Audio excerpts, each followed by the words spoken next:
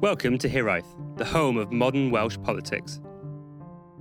Hot on the heels of a less than perfect Labour conference came the Conservative Party conference from Manchester. With a backdrop of fuel crises, food shortages, staff shortages, how did the party that delivered us this Brexit bounty fare in their attempt to sell the message that Britain is building back batter, butter, or even better? Joining me and Kerry this evening is Theo Davis Lewis. Hello, Theo. Hi, guys.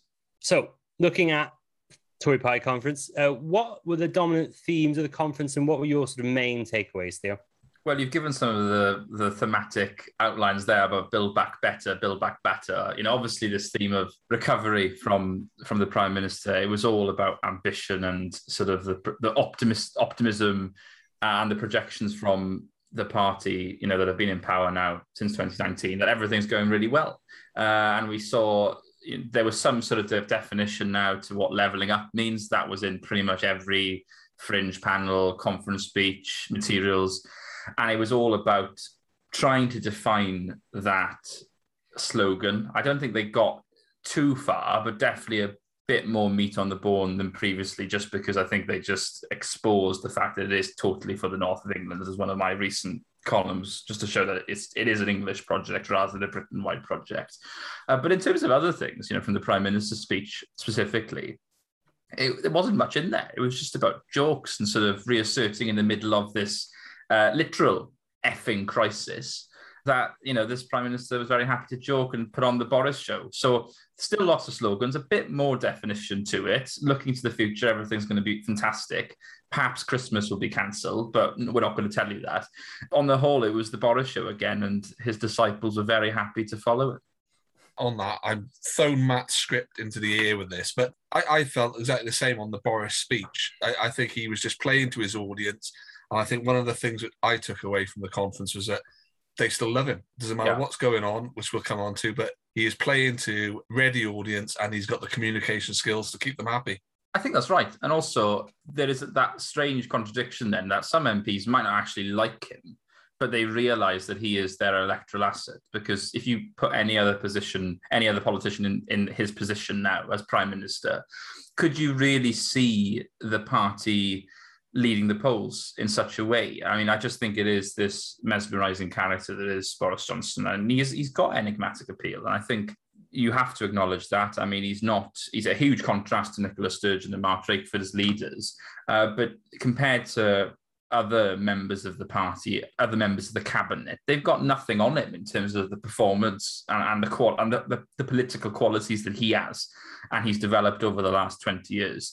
Without Boris Johnson, would the Conservatives necessarily win the next election? Possibly with Rishi Sunak, who's obviously the rising star.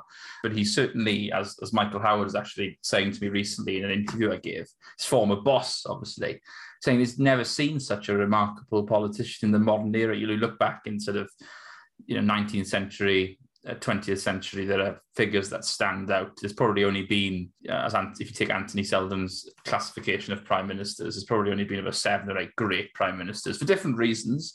Probably through Gladstone, Thatcher, Churchill in there.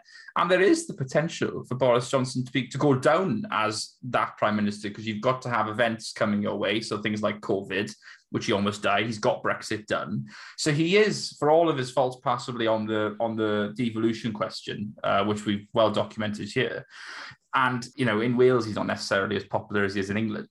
In sort of British history, we might look back at him as a remarkable kind of polarising figure, but somebody who dominated the political landscape, if he goes on until 2030, for over a decade, which I think is absolutely remarkable. And he saw that in Tory Party conference as well.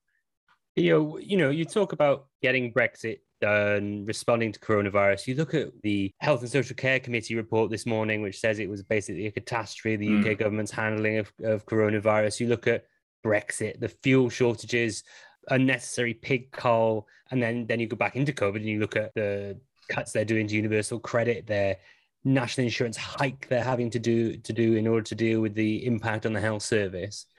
Not to be all partisan or anything, but that would finish a Labour government. But somehow Boris has been a bit like Teflon, and the whole Conservative Party feels a bit like Teflon, with so much going on in the country. This conference felt almost newsworthy, and it seems like that despite everything going on and all the various protests that were occurring outside their conference venue in Manchester, they seem to have had a good conference. How's that possible? Well, you're right, I think. And I'd urge your listeners to look at John Harris's column in The Guardian, which I think was spot on. And the headline kind of captures it. And as you're speaking, I just pulled it up again to remind me, which is Johnson will survive these crises, obviously plural, because he can turn them into a story about Britain. And so I would advise everyone to read that column because it is all about storytelling. And they've had a good conference because you've had Conservatives in power for over a decade now. And like you've articulated there, Matt, lots of these problems with Brexit have come under the leadership of a Conservative Party. But they're turning them and saying, we're going to fix our own problems. And it seems like as if people haven't noticed where the source of the problem is. Lord Frost giving a speech today in Portugal to tear up the Northern Ireland Protocol. And it seems to go over people's heads. This is a protocol that the government agreed and said it was a brilliant deal. And then you've got MPs like Bernard Jenkin on Newsnight saying, well, I was only saying it because we needed to get it done. So there's so many contradictions, and that's politics for you. They've had a good conference because, again, it does come down to the leader. I think the Prime Minister, is that enigmatic figure, a curious figure, I think, in British politics. And again, possibly to go back to your partisan point, the Labour Party, Keir Starmer had a pretty good conference. I mean, I think the pundits over-egged it to some extent, but he didn't have a bad conference. I don't think he in terms of if you're on his side of the political spectrum, he had a decent conference, but you just can't compete with the showmanship and the blasé attitude, I don't think, of this current Conservative Party, which isn't necessarily always ideological. It kind of floats around as very pragmatic and using ideology whenever it suits. So it is remarkably curious. But I think the broader point I'd sort of make as well, that it's possibly reaffirmed is that the Conservative Party is really now the party of England. And we've got a very distinct kind of structure of politics now in Britain, where you've got the Labour Party as the natural party of government in Wales, just natural. It's just what we're used to now. The same goes for the SNP in Scotland. And it looks as if, after obviously years of sort of chopping and changing for over a century in England, obviously there's been Labour governments as well, that the Conservatives are really reaffirming their position as the natural party of England. 3 different nationalisms, of course, but that's another podcast. With everything that's going on, fuel shortages, tax raises and things like that already, do you find any impressions anywhere, Theo, about any doubts coming from the Conservative faithful? Well, I think at the minute there is this really curious development now, and I think I'll take a different issue from the fuel shortages, but on levelling up, for example, lots of Conservative commentators that I've been reading over the last week as well have, and there's one particular good one in Unheard, which I thought was sort of nailed it on the head, where it's this kind of Disraelian approach to everything, where obviously Disraeli, fantastic politician, arguably the Boris of the 19th century, who didn't really believe in anything. It was all just going to what the public wanted to hear. And I think going back to the point about the fuel crisis and linking it to levelling up, the government is saying what the public, I think, wants to hear. They actually were tweeting that there's no fuel shortages. And that's exactly what people want to hear. But then, the more that you say these things, people start to believe it. And I think with all of these policies now and Conservative commentators, some will just agree totally with what Boris says because they're disciples. But others, of course, will start questioning, whether they can get a grip in it. We saw over the weekend, of course, Kerry, with Kwasi Kwarteng and his battle with the Treasury. And that gives you more of an idea, though, about the internal politics within the government rather than concerns about the actual policies. So I think you're right to the extent where, I don't think there's any questions over the leadership in the sense that, who else is going to take over?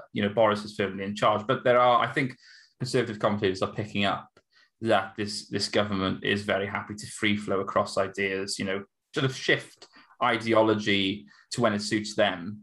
And it is that very kind of Disraelian approach to thing. I think it was the Beaconsfield approach, as obviously Disraeli was Earl of Beaconsfield, the Beaconsfield approach that one Conservative commentator identified it as, which is very clever politics. And for Starmer, it's such a difficult government to attack in that sense. It might just be where I get my media and social media from, but I didn't really see in the Labour conference many more faces other than Keir Starmer. But one of the things with the Conservatives, I did think they were putting out other faces to do big speeches. So I think Priti Patel, Liz Truss, Michael Gove, all featured in some of the stuff I was interested in at the time. And one of those, I think you just mentioned about levelling up. I thought that was still remained a big feature of the conference. It's very controversial on a lot of the social media I look at about what's happening. But how do you think that's going? Did that come across at the conference for you as well? Or is that just sound bites? I think it is sound bites. I think they've got some more definition than what it was previously. Like I said in a column last weekend, sort of looking at the fact, it's obviously for the North of England. Andy Burnham wants to work with Michael Gove on it because Michael Gove is seen as a very competent minister, and he probably is. And Andy Burnham obviously realises this is going to be a massive benefit to him.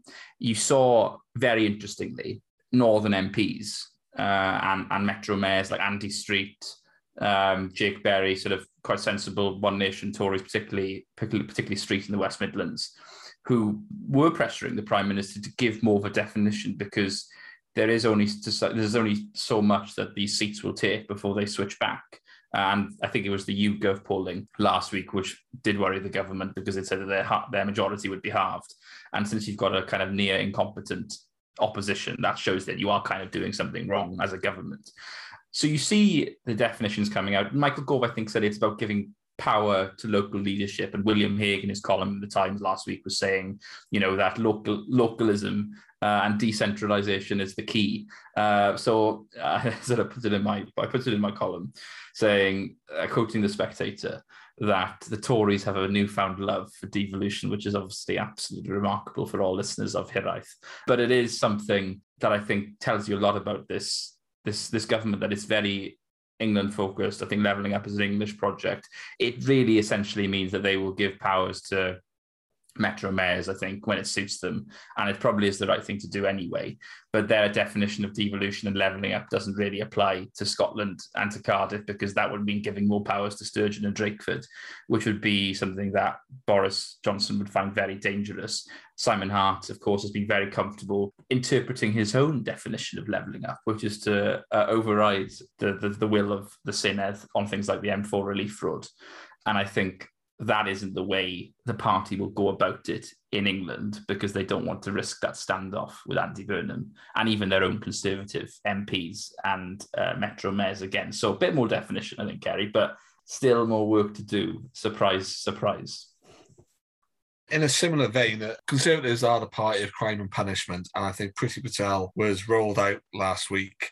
How are they not having a harder time around the subject of safety of women at the moment? It doesn't seem that they're taking, as you said earlier, they're not picking up any of the kind of problems which a normal government would normally have to face.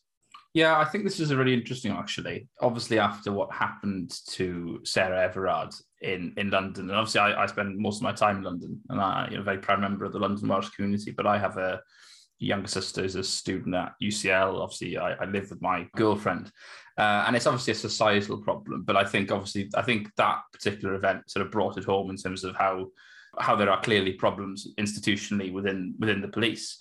And obviously, there's been lots of reports actually to do with. I think there's the front page, I think a couple of weeks ago, from the National, actually on developments in Wales and the police service in Wales. So what we've seen really is not really been a good enough response, I don't think, from Priti Patel and the Conservative Party for this, as you say, Kerry, for a party that has been so dominant on the issue of crime. I mean, this party created the Met Police, Robert Peel, in the 19th century. But in the context of today's debates, and what's been the revelations that have been coming out of the police service, the question of Cressida Dick's future, I think, again, it's a sign of this government, though, ironically, being in a very strong position for them to simply cruise through these issues. This I think, like you said, I don't know whether it was you, Matt, or Kerry that said it. This was a Labour government. They would be in so much trouble. And you can imagine the headlines in the Daily Express and the Mail, and to the credit of some of these tabloids, they've been very critical of the police, but you can imagine the political fallout. And you haven't really had that from Priti Patel or from Boris Johnson, backing Cressida Dick totally. Again, it's a very curious one for this party, and it's what its traditional ideology is. And move away from the politics, it's really significant for people's lives. And I think that's why elements of this government are, very damaging, that I do think they are making the wrong decisions. And of course, not everyone will agree with me. Not everyone listening to the podcast will agree with me, in fact, which is fine. But I think on these sorts of issues, you can put away the question of things like devolution and justice, like devolving justice and all these different things.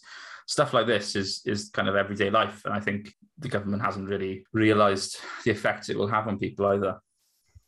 It's quite interesting, isn't it, from a dynamic point of view, Theo, that weirdly the Conservative government acts like it's in opposition and puts the pressure on the Labour Party as though they're the ones in government. And I've noticed this. Someone said it a few weeks ago, and it's just really stayed with me. They're constantly campaigning on things, saying we will, we'll be able to do this, without realizing, of course, that they are the party that's in power with an 80 seat majority who could do anything they wanted to. I want to go back a few weeks before the conference, if that's okay, Theo, with mind of the Tory reshuffle. What do you think the sort of rationale was behind that? Well, it was probably well overdue, because I think the pandemic halted it, and it was a reset moment. I mean, it was billed as a reset moment, wasn't it? To the Prime Minister to get a new team in. Very much enjoyed Simon Hart's pre-reshuffle video, I think, from Yes Minister, which he put out, which was quite a curious addition to the debate. But it was a reset moment, and I think some of the moves there were quite surprising. Obviously, it was showing all the headlines the next day about how clinical Boris is to move Raab to justice, sacking competent ministers, Llanelli boy Robert Buckland out of the cabinet, who was seen as a very competent and clever minister. I think you've nailed it on the head there. It's this idea that there's always continuous change with this government. So they're always moving, always shifting. There's always a new, not necessarily moving to the news agenda, but very much setting the news agenda, as lots of governments do, of course. I was watching the Blair and Brown documentary recently. I mean, they were actually far better than this government in setting the news agenda because of their spin doctors. We know how all of that ended up. So we'll have to see what happens. But it's very clear that this government's always sort of thinking, in the government grid, which I would love to see, what they've got planned all the time. Big levelling up speech, big reshuffle here, massive amount of money for something that is, maybe a bridge from Wales to Ireland. We don't know. It's something. It's always big projects happening with the Prime Minister. It's amazing. Wow, lots of bluster. And that reshuffle was another example. And there was, Liz Truss has come to become Foreign Secretary, and you mentioned her to do, within the context of the party conference. And she's very popular within the party, which, I probably wouldn't have assumed, a couple of years ago. So that's an interesting development. And it is, I think, about, as usual, for this Prime Minister, to get very supportive people around his cabinet. And I'm very critical of that strategy. If you look at Thatcher's cabinet, they were not all supporters of Thatcher, and Mrs. Thatcher was very happy to have them there to face her down. But I doubt there will be anyone doing a Michael Heseltine and storming out of the cabinet over an issue to do with helicopters or anything. It won't be anything, because they're all there. Yes, I can imagine the scenes. Yes, Prime Minister. Yes, Mr. Johnson. So it's a reset moment. But again, business as usual for the Prime Minister, and surrounding himself with, I think, cabinet ministers who are not the same standard even of what we had with Cameron, Brown and Blair. So, very peculiar behaviour. This conference was a bit of the Boris show, wasn't it? Alongside aspects of, certain stunts like Boris cycling through the conference venue. I found it very interesting that all the other cabinet members were given a sort of tiny spot in the sort of bustle of the exhibition space to make their speeches. But Boris had this huge purpose-built arena like we're used to for leaders' speeches. But what do you think that tells us about the modern day Conservative Party and possibly who comes next? Well, I think it's probably something that we've seen over time in politics, though. For any party, very presidential style of giving the leader the emphasis. And so for so long, again, maybe to challenge the perception as just the Conservative Party, we can just look at the recent. Doubtless you'll obviously have this with elections, but for the SNP in Scotland, Welsh Labour, it's all been about the leader. I wouldn't be able to name you, I don't think, half the Scottish cabinet, to be honest with you. I know a few key names, but Sturgeon is the one that stands out, and I would challenge any non-Welsh listeners we have to name half the Welsh government cabinet. Please don't ask me what all the cabinet is now, Matt, because it'll be quite entertaining. But it's a very strange one now that we're having I think in the Conservative Party more than others, the cult of the leader, and Boris really as the king, really. And I think you've got this sense, of course, you've got competent ministers. Gove is obviously clearly valued. You've got Sunak, who is the rising star, who is the heir. I think it's very hard to see who else would defeat Sunak in the future. But again, I think there will be, interestingly, perhaps a hole after the Prime Minister leaves, because in a similar way to Mrs. Thatcher, although of course she had far more convictions and ideology behind her, I think the party never really recovered, even though they were still in power for 7 years after she left. I think it is very interesting to see that, and what will happen over the next few years. For me, I don't really see this government this party losing an election this decade. And I do see them, and the ambition for the Prime Minister is to go on for 10 years like Mrs. Thatcher and like Blair. So that's a long time in politics. And then you obviously have to then ask the question, okay, well, obviously who comes after Boris Johnson, but also who comes after Keir Starmer? Because, if Keir Starmer loses the next election, he will undoubtedly be gone. So yes, you've got the cult of, there's lots of fist bumping going on, just for the listeners to confirm. But yeah, it's a very interesting one, Matt. I think it is very difficult to see a Conservative Party of the 21st century without Boris Johnson, which is quite a concerning prospect if you believe in a multi-party state of politics. So, well, you will have to see. I'm having a little trouble hearing this and contributing, Theo. So bear with me. One of the issues at conference was actually someone with technology problems trying to get into the Welsh Senedd. What was your take on the Gareth Davies inability to vote in a crucial Senedd vote? Well, I thought it was rather shocking. I was on Times Radio yesterday talking a bit about it, and I've seen lots of stuff on social media about it. Obviously, I cannot confirm or deny many of the statements that have been made, but and as to where Gareth Davies was, he's obviously at Tory party conference, but he was trying to log in, couldn't get into Zoom, and then Jones was trying to pass her personal number across. It was just absolutely abysmal, and I think it is just really embarrassing for not only Gareth Davies, of course, and then all coming out saying, disaster for free speech and all this. This has been pushed through the Senedd. Yeah, I really don't buy that. I think this is a really embarrassing moment for the Welsh Conservative Party, and I'm sure many sensible figures within the party will be disappointed that it was one of their members who essentially cost the opposition a massive, massive defeat on the Welsh Labour government. And I actually, could understand why, the lots of principled people, Plaid Cymru in the Welsh Conservative Party who were against these COVID passports. And, for me, I can totally see their concerns. And then when you've got the First Minister going on television shows saying there's massive vulnerabilities in the system, and then there's an opportunity to get, vote down the proposals as they are, they're squandered. As for Mr. Davies, who I don't know, I think obviously he will be hopefully considering what his actions are, and in future possibly being a bit more punctual with his attendance, because obviously it is slightly funny, but also it's not funny because this is a serious politics that we have. We want politicians to turn up and vote. I don't think there'll be much of it in the future, but I think it is a bit of a scandal, really, that it's come to this. And we still obviously don't know all the facts. I certainly don't know all the facts, but there's plenty of rumours being circulated. So, yeah, Kerry, I think it was quite disappointing, actually, because I think it's not really how any Senedd member, we want them to behave. We want to make sure that they prioritise getting on that vote more than anything. And I think that's the duty of every Senedd member, no matter what political party they are. Yeah, it is. It's disappointing because it is, the impact having on. I do find it deeply ironic that when he made his joke that he couldn't connect, he actually had a really good connection. And now when he's actually trying to ask a question, he's got dodgy internet connection. Yeah. Really. I don't know. Am I there? You're there now, yeah. I'm going to be quick. I'll get my question about Welsh Conservatives. So Gareth Davies obviously. He's gone again. No. Come on, Kerry. Come on, you can do it. Take over.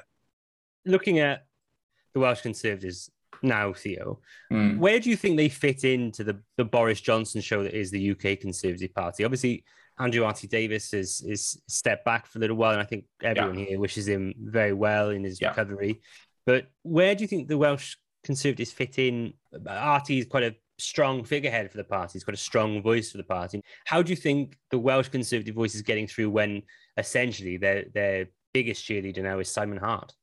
Yeah, it's very difficult, actually. And I think the party needs to be a very constructive force in the Senedd, not being Boris's block in the Senedd, as I think I've dubbed them before. It is very difficult. And I think too often in the pandemic, I actually think they shot themselves in the foot quite a lot by being so negative deliberately against the First Minister. And I don't mean that in terms of you have to agree with the Welsh Labour government always, like Keir Starmer did in Westminster, I think, with too often with some of the policies of the Prime Minister, when they were perhaps ill-judged, as that Public Health England report suggests, and some of the mistakes the government has made. But too often the party has been reactive in the Senedd. I have an interview with a few different figures, actually, for being the opposition in Wales for the Institute of Welsh Affairs magazine coming up. And I sort of describe it as the worst job in politics to oppose Welsh Labour because it's basically a continuous job for years. And I spoke to Lord Nick Bourne for that. And he had some very interesting comments about, some advice, how to be leader of the opposition. And, I think it is something that he picked up on, that it probably would have been better for the Welsh Conservative Party to be a bit more supportive and constructive at times. And that's how they should be. I think if you look back in the early noughties on the devolution question, Nick Bourne was a very different voice to perhaps how Andrew Davis and other members of the opposition front bench are, on debates around the future of Wales. For Simon Hart, I think he said over the last few days that he's had to bite his tongue about devolved questions. And you know what? I mean, come on, can we just grow up a bit here? Because I think this is a really important debate, in how we engage with politicians in Westminster and Cardiff Bay. It's all about making sure you can make it constructive, and levelling up can work, by the way, in Wales. If it can work in Greater Manchester, it doesn't. Why can't it work in Cardiff? But you need the collaboration and the cooperation. It needs to, I think, as I've lectured continuously into the abyss for, it needs to be more constructive as a party within the Senedd and willing to engage on Welsh issues. Painting a different picture to the Welsh Labour government. It's very, very hard to oppose Mark Drakeford, but there is a way to do it when not necessarily taking the side of the UK government all the time. And I think too often the party has continued to do that. They've got 5 years to reassess their position. Obviously, wishing Andrew Davis, all the best for his recovery. But of course, in the future, I think we might see a change of leadership within the Conservative group in the Senedd before the next election. And I think that will probably determine the future of the party. But I think, obviously, just because of recent events, I think probably too early to tell as to the future shape of the party. But it certainly needs to, I think, behave in a slightly different way than it has done over the last 12 to 18 months, because I don't think that has positioned them as an alternative party of government, which they did do very successfully from about 2005 to 2011. I'm back, gents. My technological link joke spectacularly backfired there, really, didn't it? Before we leave Wales and Welsh Conservatives, Theo, Paul Davis, I think, is interim for Andrew R.T. Davis, but Rich, Matt and I were talking about who might be the next Welsh Conservative leader, who are the runners and the riders, and I think we had some particular favourites and some of the nicer characters we've come across, but, would you like to contribute to who you think it might be? Yeah, it's a difficult one, actually. I think you've got a lot of younger members there, and I think it's you've got younger members with different portfolios, and I think right now they would be too young to take the leadership. But there's a few different members for you. Sam Kurtz, Natasha Asghar. And those two are a very good example, actually. Very different strands of Welsh conservatism. One Southeast Wales, one from a farming background, one from sort of Newport area. Two very different stories. One Welsh speaking, one not. I mean, I think that's amazing kind of diversity there of two possible future leaders. But again, they're very, very young. And I think, the party now looking at those kinds of politicians that I see as quite progressive and sort of sensible conservatives, if I could say it like that, who I think, do value things like the Welsh language. They've got a sort of sound idea on the economics. They've got, in Sam's case, great understanding of rural Wales, which obviously is a heartbeat constituency nationwide for Welsh Conservatives, and somewhere they really can knock the Lib Dems out, and Labour haven't really got a leg to stand on with the NVZ regulations, only really competing with Plaid Cymru, really. So, those are a couple, but I think, to be honest with you, I still think the future of the Welsh Conservative Party is as a coalition party. I don't think anything will change my mind unless you do have such an enigmatic leader like Boris, essentially. I think this is the case for most parties in the world. Unless you have a leader that can transform your fortunes, you kind of do have to rely on either terrible opposition or coalition politics. And right now, obviously, there's lots of talent in the Welsh Conservative Party, but there isn't a Boris in a good way within their ranks. Mark Drakeford is not a Boris, but there's different reasons why he won the election. I still think by 2026, you'll be looking, if you really want to see a Conservative Party in government in Wales as a coalition. And I think, to be perfectly frank, obviously, I don't think with the current constitutional question that Plaid Cymru and the Welsh Conservative Party would ever consider it. So you're looking at a possibility of the Welsh Conservatives, genuinely never getting into government in Wales, I think, because of where we are. I think the First Minister said in Morning Star yesterday, I never normally read the Morning Star, I'd be surprised, but I actually did read it for the first time just to read that interview. And, saying there's very likely to be an independence referendum in Scotland. And I think that does change the picture in Wales. And that means the Welsh Conservatives will have to, adapt, and so will Plaid Cymru. And that means a marriage of political convenience is unlikely to happen. So we can sit here and talk about leaders all we want, but really the question should be who's going to be the next Labour leader after Mark Drakeford, as we've discussed so many times before. I'm going to agree with you on your evaluation of the Welsh Conservative leaders. I think there's a number of very interesting prospects coming through the ranks, right? I think you're still likely to end up with someone maybe in the Russell George sort of mold as the next one, but I think you're right. I think I can definitely see Sam Kurtz as a future Welsh Conservative leader. But now moving on, as to useless opposition, how do you think the Conservative Conference messaging compared to that of the Labour Party conference messaging, which we dealt with last week, and we were, me anyway, I wasn't overly keen on the outcome of that conference from selling yourself as a potential party of government.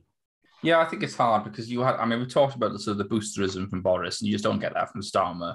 I quite liked his heckling rebukes, just because it did remind me of Kinnock back in the 80s, and I think it was that kind of conference. To be honest with you, I think it was a moment where Starmer, so he thought, had to stand up to the left wingers and essentially try and cull them from the party.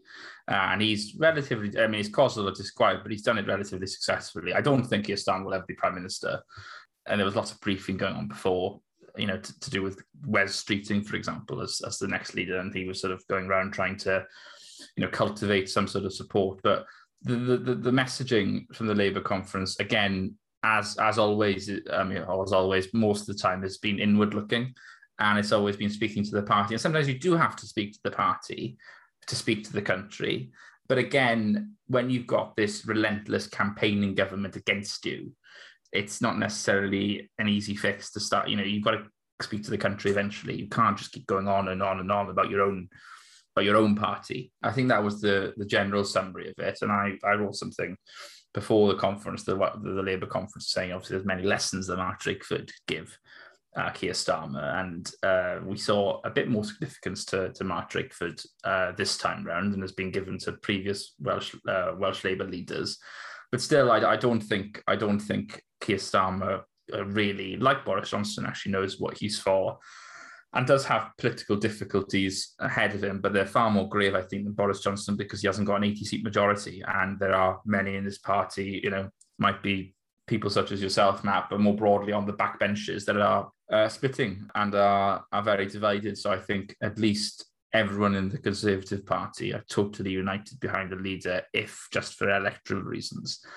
So it is incredibly difficult. And what I thought was so interesting was that the move from Mark Drakeford to try and create, a quasi-independent Welsh Labour Party, which obviously has been speculated for a while. He just, he wants to make sure that our discussions around the devolution settlement, which obviously Keir Starmer doesn't share, by the way, is reflected within the internal Labour Party structure as well, which is a very convenient cloak.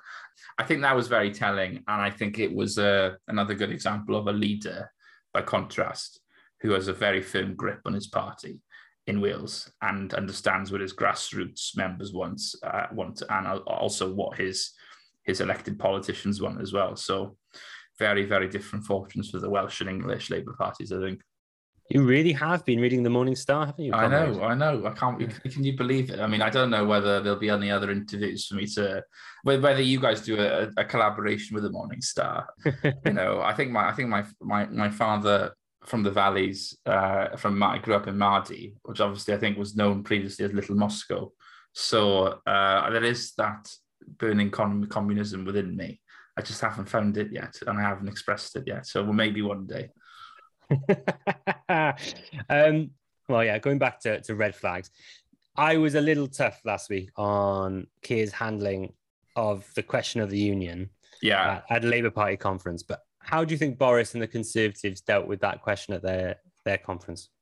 Starmer's definition of saving the union, or strategy to save the union, about giving blood and things, it was a bit bizarre, really, and it was just very strange. And obviously the tweets of Mark Drakeford just giving a bit of a sideshow to all that. I just thought it was amazing. Going back and tweeting out Welsh blood, NHS Welsh blood policy on Twitter, just crazy. Lots of giggles in Cathays Park clearly after that. But I mean, again, the Conservative Party strategy is levelling up in England and probably devolution of power to local government, local councils, metro mayors. That doesn't solve the question in Scotland and in Wales, and they're clearly very firm. Alistair Jack has essentially said there's about 36 different criteria for a referendum in Scotland, and it's going to happen in about 50 years, which is not sustainable. So they've kind of come to terms. They haven't come to terms with the fact that the support is still there. They're hoping Sturgeon essentially runs out of time and things catch up with her. But we've seen with the Salmond saga that hasn't necessarily impacted her significantly. She gave an interview. The Scottish First Minister gave an interview to the Financial Times, I think, earlier this week or on the weekend, saying she's got plenty of time. Time's on her side as well. And I think really you're going to see Michael Gove continuing in some way to shape that. I mean, he's focusing on levelling up. Don't think, as the way at the time of speaking, that we do have a devolution minister. I might be totally wrong, but I think the Prime Minister jetted off to Marbella before he appointed one. My understanding is he remains Minister for the Union, but that Gove is handling all the sorts of intergovernmental relations between the UK government and the devolved. So nothing. My understanding of it. So nothing has changed. And while Boris is in Marbs, which I, by the way, recommend, is a wonderful place. As I told Dewi Lloyd in the weekend, I can see him having tapas in Benahavis with the Prime Minister.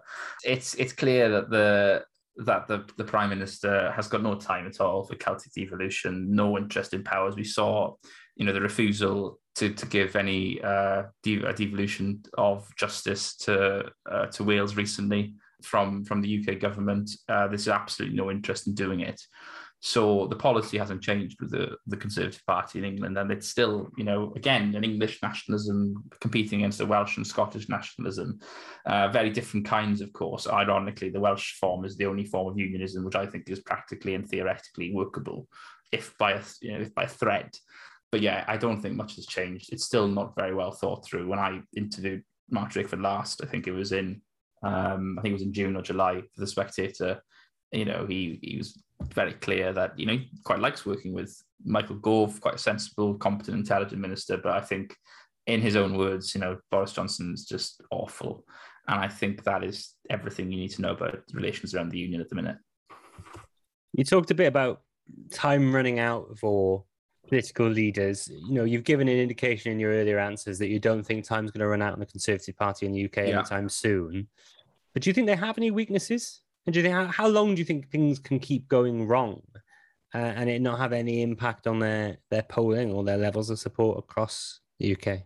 I think that's a good point, in the sense that things can't keep going wrong. They just can't, because eventually things will catch up with them. I think it will.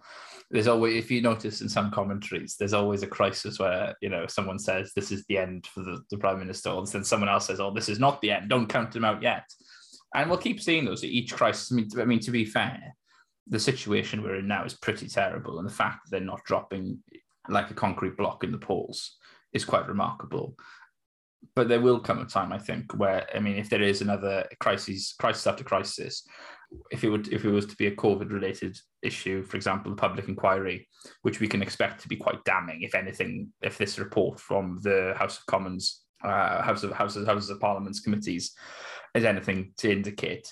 But it'll be the same, I think, for every government. So I think it'll go on. They will go on and on, as Mrs. Thatcher said. But there will come a time, I think, at an election, it might be more of a competent Labour leader that brings them down, like it was Blair in 97, which will do it. I'm obviously not advocating for another Tony Blair, so I don't upset probably about 3/4 of the Hiraeth listenership, if I can stereotype. But yeah, I think it will run out. That is the biggest weakness, that it's the actual handling of the policy, and that will catch up with them, I think. With all this in mind, Theo, how likely do you think it is that we're going to see an election before 2024? Oh, God, I hope not. It's just, I don't know. I think it'll depend, again, on the polls. It might depend on, what happens to Starmer as well. I don't think he'll go before another election, but I think, the Prime Minister will want to make progress. And like, for example, if that YouGov poll was anything to go by last week, and losing half the majority, no election will be called then. I think also it's something that is quite interesting if we look at, all the policies, debates, and the personality eruptions. It'll be, at the moment, I think, when we might least expect it. I don't think the Prime Minister is probably in any mood to do it now. I think they want to see the COVID recovery out. Saw a report just before we came on that I think Sunak's going to balance the budget by 2025. So they probably will try and stick to that 2024 date. But again, it might be, things like the Scottish independence polling and stuff like that might influence. Not as if they're going to win any seats in Scotland, but all of those things might play into it. I don't see an election happening before. But again, a week is a very long time in politics. So another 2 years, I sort of fear to think what we will all look like in 2 years after the intensity of the last year and the last 18 months in Welsh politics. But I don't think we'll see one. It is a very interesting time, but I think, the Labour Party, going back to some of our points, should be very concerned because they've only got 2 years at least, or at the most, to get their act in order. And, there's still the possibility that Keir Starmer might not be the leader by the next election if anything, over the last few months to go by. So very interesting times. Theo Davies-Lewis, Chief Political Commentator at the National Wales. Thank you very much. Pleasure, as always, to have you on. If people want to hear more from you, where can they find you on Twitter? T Davies-Lewis. Wonderful. And if you have enjoyed what you've heard this evening, please do not forget to find us on Medium at Hiraeth Blog Cymru, on Facebook at Hiraeth Blog Cymru, and on Twitter at Hiraeth Blog. Jeff Boys. Thank you for listening to Hiraeth. If you like what you heard, please don't forget to subscribe, rate, and review.